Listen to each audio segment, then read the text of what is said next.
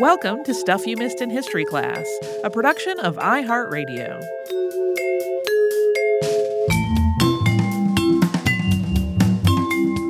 Hello and welcome to the podcast. I'm Holly Fry. And I'm Tracy V. Wilson. Hey, as we record this, we're in the middle of a pandemic. We sure are. This is the first time that we have recorded the podcast with everyone involved in their houses. Yeah, we are entirely remote this go-around. This is our first of those, as Tracy just said. So Tracy is usually at home, but today I am also at home. And Casey, our amazing super producer, also at home. So fingers crossed that our maiden voyage of doing it this way works out fine. We did a test. It worked out fine.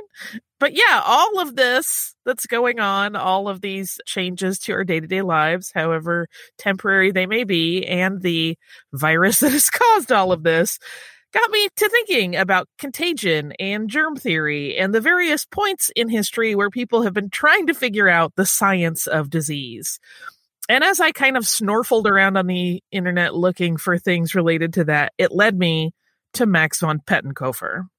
And one of the things that I found in my research for this was a lecture by Yale professor Frank Snowden. It's part of their open Yale courses. And he described Pettenkofer as, quote, the most sophisticated and scientifically robust of those we might call wrong. So Pettenkofer's ideas about specifically how cholera, but also other diseases spread, were not exactly right. But even though he was kind of on the wrong track, his work still had some really beneficial impacts on the way that we live. And he also had a lot of twists and turns in his early life. And I'm hoping that those, which are pretty entertaining, plus talking about these concepts in a way that's a little bit removed from what we are all currently living through, will offer a way to consider just how far we've come in figuring out epidemiology. We do need to offer a quick heads up. There is a brief mention of suicide in this episode. I'll add an additional heads up just because I was eating my breakfast when I got to this part of the outline. Toward the end of the episode, there's a little gross medical bit that, it'll become clearer when we get closer to it. Yeah, no part of you will doubt, was that it? So Max von Pettenkofer was born at Holm on December 3rd, 1818 in Lichtenheim, Bavaria, near the Danube River. His father wasn't exactly a farmer. He worked the land, but really only to the point of subsistence. It was not a vocation, really, on his part. Yeah, they were very poor. His family was Catholic, and they were obviously of extremely modest means. Max was fifth in the birth order. He had a total of 7 siblings, so that is a very busy and crowded house. It made for more people than could realistically fit in their living situation. Max, as a consequence, did not have a bedroom of his own. He actually bedded down each night in the hallway. There's kind of a landing at the top of the stairs that had a little crook to the side of it, and that is where he slept. Those early years of Max's life, unsurprisingly, were not particularly happy. The family's poverty took its toll, as the Pettenkofers just never had enough to make ends meet. When Max was 9, his fortunes changed, though. He was sent to Munich to live with an uncle, Dr. Franz Pettenkofer. Franz was a successful apothecary. He was in a way better financial position than Max's parents were, so that constant state of need was no longer part of Max's life after he moved to Munich. There was just a whole new future of possibilities opened up for him, and this is a case where he definitely explored a lot of them. First off, he started a formal education. So he attended grammar school, and then he went on to high school, and he graduated in 1837 when he was 18. He graduated with honors. And he initially seemed to be leaning towards literary scholarship. He also wrote poetry, which was good enough to be published in a collection. He shifted his focus after he enrolled in college at the University of Munich. The idea on his uncle's part was that Max could study pharmacy and chemistry and then eventually take over the apothecary. And Max started his higher education with that as the plan, but there was also a problem, which was it turned out that he hated those courses. He also dabbled with the idea of law, maybe even theology. Those eventually turned out not to hold his interest either.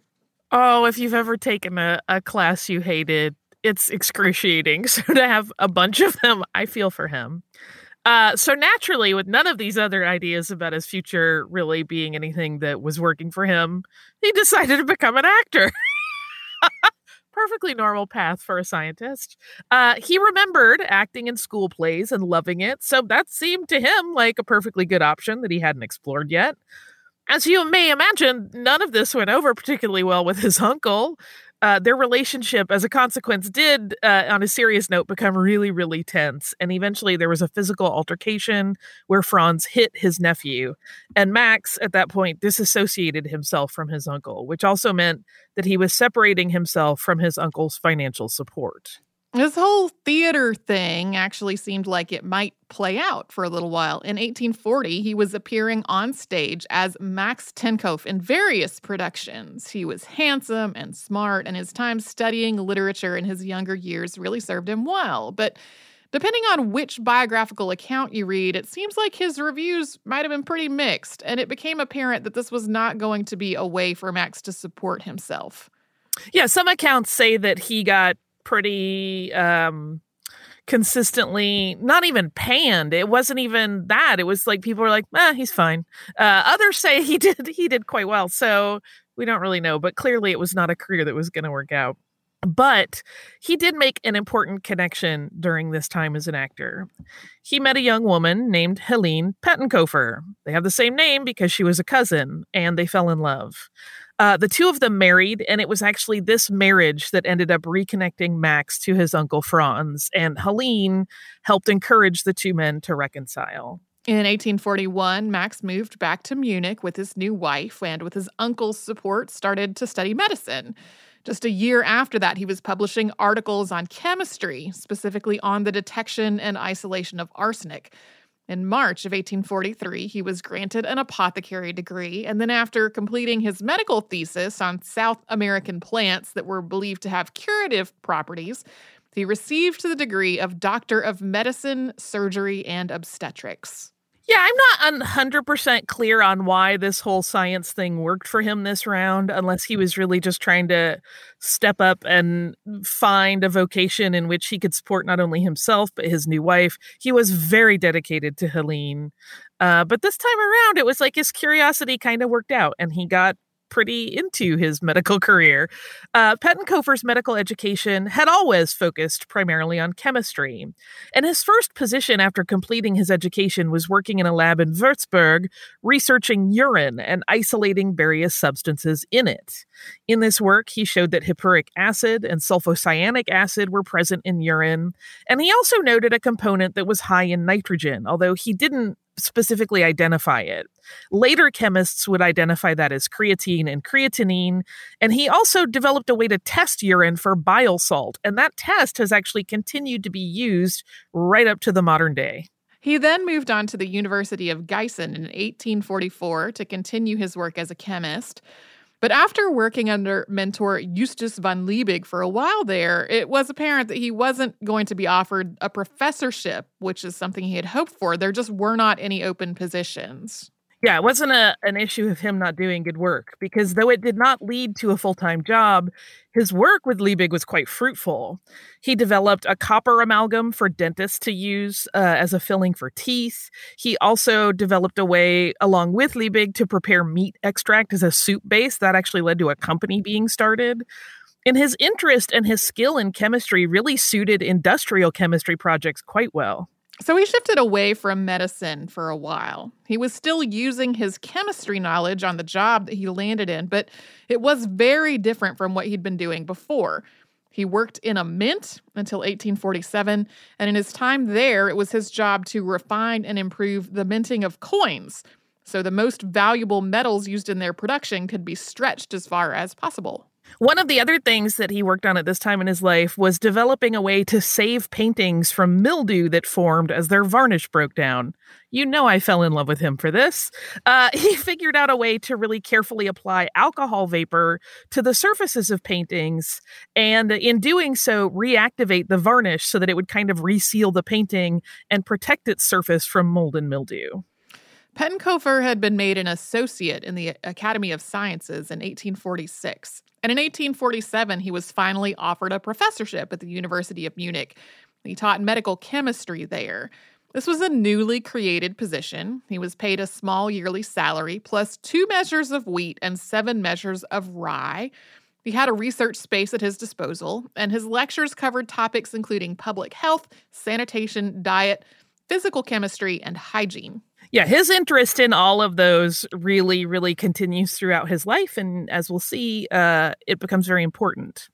3 years into this new position, Pettenkofer's responsibilities grew because his uncle Franz died in 1850.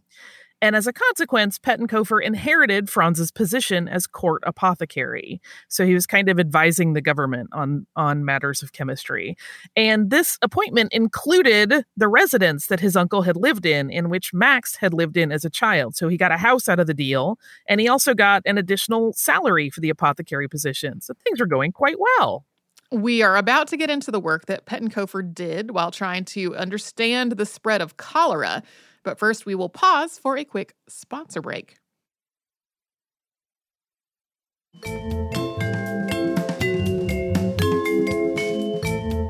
Starting in the 1850s, cholera became the focus of much of Pettenkofer's work. In 1855, his fortunes continued to expand, and his standing in the scientific community grew as well. And he was able to move his lab into the newly built Institute of Physiology, where he had more space to work. And this was also the year that he published a really important work, Investigations and Observations on the Method and Spread of Cholera. During this time, one of the important concepts that he wrote about was the idea of a healthy carrier. While he didn't agree with the contagion theories at the time, and we're going to get into that in a moment, he did think that there could be people who showed no sign of illness whatsoever and yet helped spread certain elements of disease. Max von Pettenkofer started sharing his idea that cholera was linked to a microorganism. But he was also adamant that whatever that microorganism wasn't enough to make someone sick by itself. He thought a series of conditions had to be met to cause an epidemic. There had to be the microorganism, specific local conditions, seasonal conditions, and individual susceptibility. He really didn't believe in the developing ideas that would eventually lead Louis Pasteur and Robert Koch to develop germ theory. Yeah, germ theory had been kind of developing over time, but they really solidified it in the 1800s. Pettenkofer's idea was represented by the simple mathematical equation of x plus y equals z. And in this model, the outcome, z, was cholera. The variable x was the presence of a microorganism, which again, on its own, he believed to be harmless. And the y variable represented the local conditions that were contributing factors that would enable that microorganism to actually become infectious. He thought that general uncleanliness offered nutrients for that X microorganism to thrive, and that water and warm temperatures and porous soil were also important contributors. The microorganism needed to ferment, basically, kind of the way a plant germinates. And then, building on miasma theory, it would release infectious elements into the air. And this idea of Pettenkofer's came to be known kind of colloquially as the groundwater theory. It's also sometimes called localization theory. This theory was in opposition to the work of British physician John Snow, who we have an episode on in the archive. Snow believed that whatever was causing cholera was something that was ingested and was not miasmatic. In 1849, Snow had written an essay entitled On the Mode and Communication of Cholera, outlining this idea. And in 1854, it seemed like he had proven it when he identified a water pump in London's Broad Street that seemed to be the source of multiple people's infections. That's the very short version of his story. Pettenkofer was pretty adamant that Snow was oversimplifying things. He acknowledged that John Snow had clearly identified some factor in this whole process in the water, and he actually wrote that no one in his right mind could dismiss that finding. But what exactly was it about the water that caused illness? He felt as though it just could not possibly be a waterborne pathogen. By the way, that word was not even in the vernacular at that time. It wasn't coined until later. But he thought that anything that would have been in the water by the time it got to a human would have been far too diluted to actually be dangerous. That big gap in understanding really drove Pettenkofer's work for the rest of his life. He wrote paper after paper over the next 4 decades, reiterating and refining his ideas. This stoked the fires of a long debate in the medical and scientific communities between the contagionists who thought that Snow had identified the problem and the anti-contagionists who thought there were far more factors involved than simply passing some sort of germ from person to person. And though cholera was a concentration of his work, Pettenkofer continued to develop theories and experiments in other fields.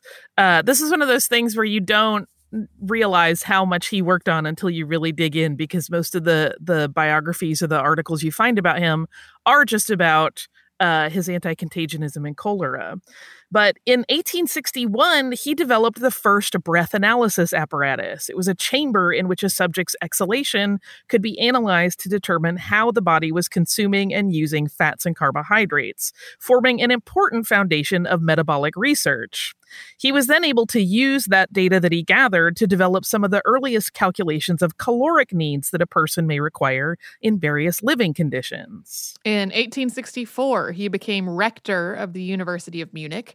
His influence and his work in hygiene led King Ludwig II of Bavaria to believe that hygiene research should be part of all of Bavaria's higher learning institutions.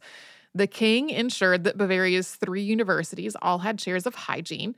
Pettenkofer filled that role at the University of Munich.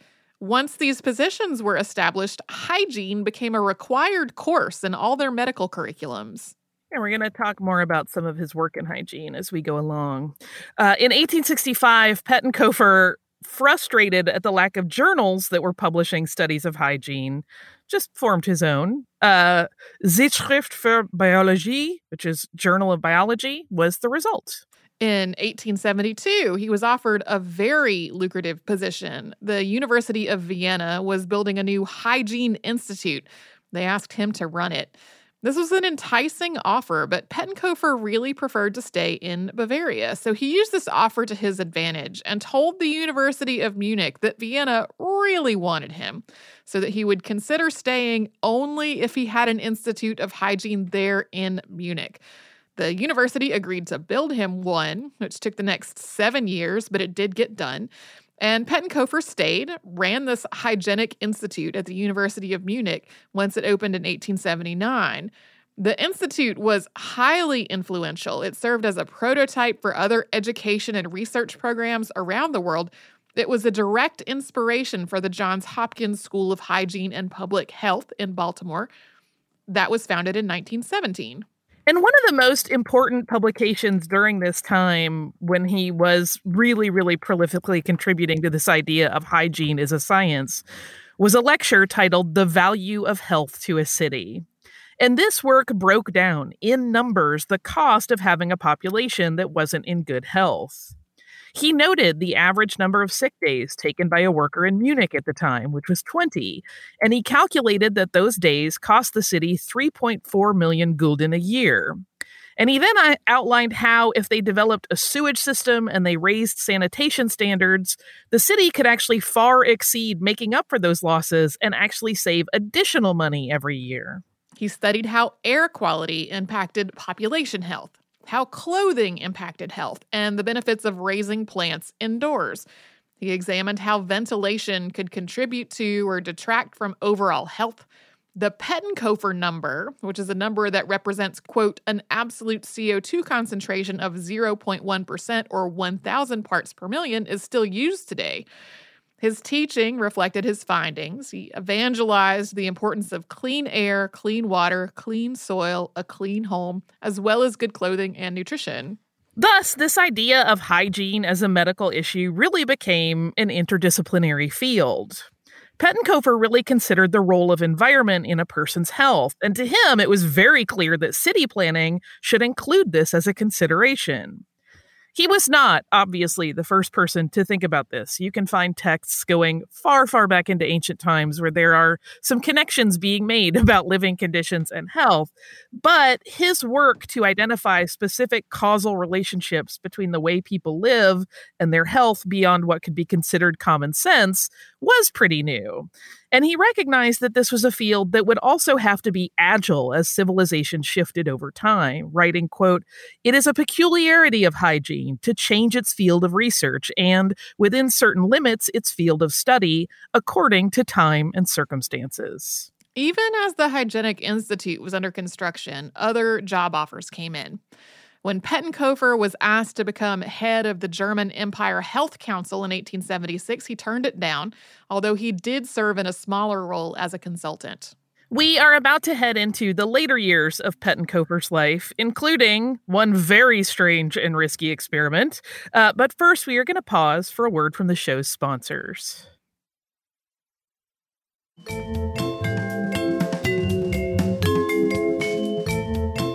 The 1880s were prolific for Pettenkofer, who continued his examination of cholera and his defense of his theory of how disease spread. In 1882, he collaborated on a project titled Handbook for Hygiene with the German physician Hugo Wilhelm von Siemssen, and that handbook, which makes it sound like a handy thing you could put in your pocket, was actually published in 5 volumes. In 1883, Pettenkofer founded a second periodical, Archive for Hygiene. This was in many ways an outlet for Pettenkofer to continue his writing about hygiene and disease. In 1886 and 1887, he wrote a total of 756 pages of content for this journal. The same year that he founded it, German microbiologist Robert Koch showed that Vibrio cholerae was the bacterium responsible for cholera. Pettenkofer continued to believe that this was only part of the cause, though. Although Pettenkofer defended his ideas really to the end, Koch's work eclipsed his as it became the accepted scientific fact. One of the big drivers in his writing and research was fieldwork. Pettenkofer was never just postulating about all of his ideas about how disease was passed. He wasn't just sitting in his study. He actually made a point to travel to locations where there had been cholera outbreaks and study the conditions there, because he was always looking for additional data to add to his ever-growing body of works, all in the hopes that he could crack this problem and bring an end to epidemic outbreaks. And that's an important side note that we should make here. The reason the debate between contagionists and anti-contagionists was so impassioned was because these were serious matters of public health. How could scientists and the municipalities who took their counsel protect people? In 1849, a London cholera outbreak that had inspired Snow's work claimed the lives of more than 14,000 people. And this was only one issue that was in play. There were also leprosy, which is now more often called Hansen's disease, typhus, plague, and yellow fever. Disease was something that everyone took seriously and that scientists were constantly trying to understand, even if they came to drastically different conclusions. So, going back to Max von Pettenkofer's field epidemiology, particularly in instances where the location of an outbreak didn't fit the model that he had developed, he was pretty quick to go there and try to figure out why. In most cases, these were instances where a city or a village that had had an outbreak was not built on porous soil, which was something that he felt was vital to how this whole system worked. For example, Malta. There had been a cholera epidemic on the island in 1837, but Malta was rock, which would seem to contradict Pettenkofer's theory about porous soil. But when he actually went and visited the island, he saw that that rock was in fact porous. It's limestone. So he felt like this actually supported his idea. Conversely, he noted that the city of Lyon, France, had not had an outbreak despite being a major metropolitan area that had 2 rivers that skirted the city center and a bustling trade business. Pettenkofer concluded that even though there were other factors that might contribute to an outbreak in Lyon, the fact that the city's substrate was granite had saved it from epidemics. Yeah, he was like, this whole fermentation process cannot happen here because granite. And through all of this cholera study, he was also still advocating for a general improvement in hygiene everywhere as a key to good health, and particularly drinking and just having good, clean water, even though he didn't agree with the idea that contaminated water was what spread cholera. He thought everybody should just have clean water because that was best.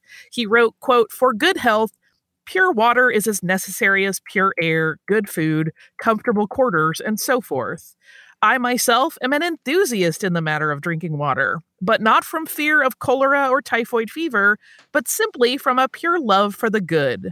For me, water is not only a necessary article of food, but a real pleasure, which I prefer, and believe to be more healthful than good wine or good beer." He was a borderline teetotaler. He was not really a fan of alcohol at all. Boo. When Pettenkofer turned 70 in 1888, the cities of Munich and Leipzig each gave him cash gifts to be used for his Pettenkofer Foundation of Hygienic Investigation.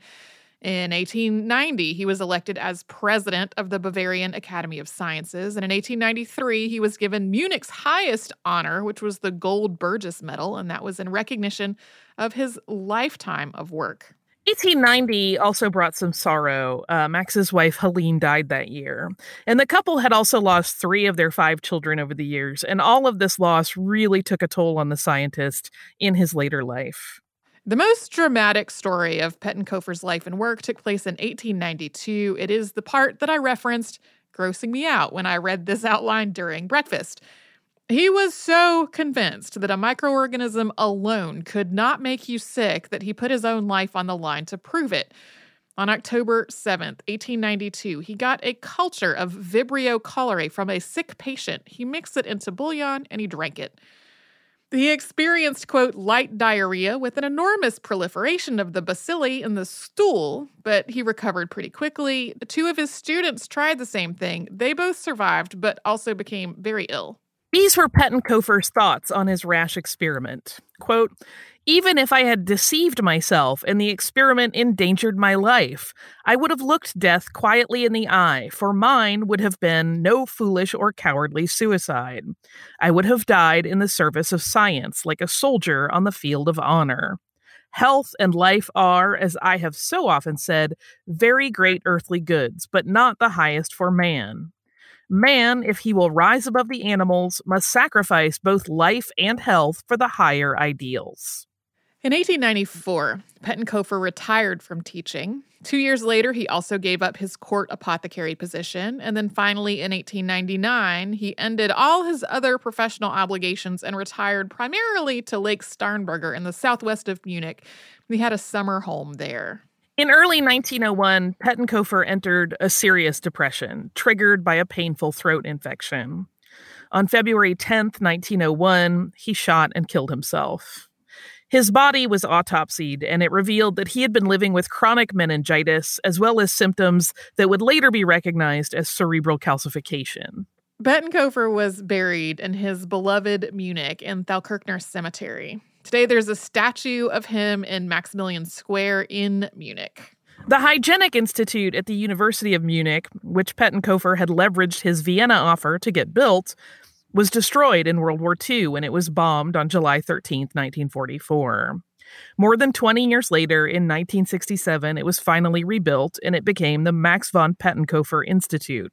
That institute continues today as a research and teaching organization focusing on microbiology, epidemiology, and virology, and it also offers hygienic microbiological testing for clinical facilities. His periodical, Archive for Hygiene, still exists today, although it's now published under the name International Journal of Hygiene and Environmental Health. Max von Pettenkofer may have been wrong about the causes of epidemics, but he was obviously onto an important aspect of public health with his staunch defense of hygiene as vital for the well-being of all humankind. The work that he did, as we said, led to sanitary reform in a number of places, which significantly improved the community's quality of life. And in modern epidemiology, there is a recognition that exposure and outcome can be influenced and modified by other factors, although it's not a cause and effect situation like he thought. Yeah, there are definitely all kinds of things that can influence how easy it is for a pathogen to spread and infect people, but like it's not like you would only contract cholera with these specific things happening, like he thought. So to quote with a quote that nicely summarizes Pettenkofer's ideology about the importance of good health, quote, "Everyone who lives upon the earth deserves to be well, for a life without health is a misery, a martyrdom from which everyone longs for release, and when it may not be by other means, even by death." I don't know that everyone would agree with that perspective, but it does sum up his whole philosophy. Yeah, good health is the only way to live, and if you can't have it, it's not worth living. It's a little bit grim. Yeah, I'm like ableist. Right. Yeah, he's such an interesting creature, and his position in all of this really does get eclipsed by Koch and by Louis Pasteur, who were doing their stuff. And again, because he was fundamentally wrong about contagion, but all of the other stuff he did was amazing. I had no idea about his work in metabolic science until I had gotten pretty deep into research. And I was like, wait a minute, which is really fascinating because that's stuff that is still used all the time today. And it's an important part of some people's lives. Like if you are an athlete, you're depending on science that he developed to like maintain your optimal performance. Because most athletes have a very serious like nutrition plan that's developed after measuring how they're burning carbohydrates and fat. And that is all part of this. I love that. Here's a trick that is happening as we transition to this new age of recording at home. I usually keep a nice stack of listener mail prepped in the office, and I'm bummed because that's one of the things that we won't be able to do for a little bit because we're not there to receive it. And in fact, I think that building is not going to be receiving it, at least not in the normal way that we have been. Which stinks, but we'll get back to it, I promise, once all of this blows over and I can get back to your marvelous parcels and postcards. They will be top of mind. Yeah, if you've been thinking of sending something to us, we definitely appreciate your thought and generosity. I would wait.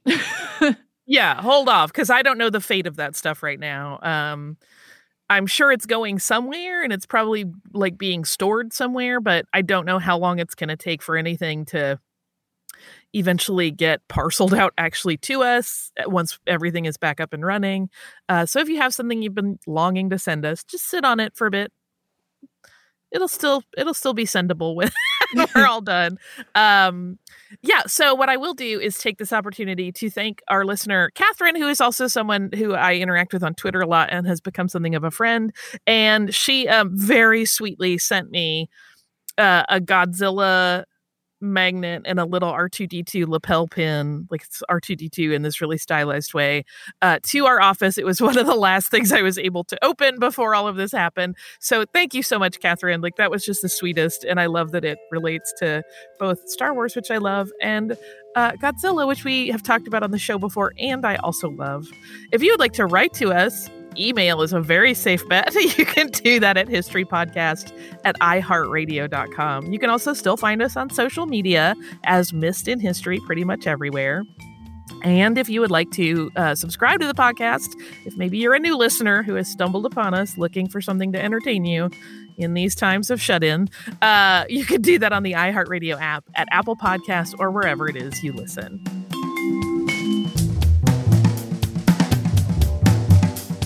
Stuff You Missed in History Class is a production of iHeartRadio. For more podcasts from iHeartRadio, visit the iHeartRadio app, Apple Podcasts, or wherever you listen to your favorite shows.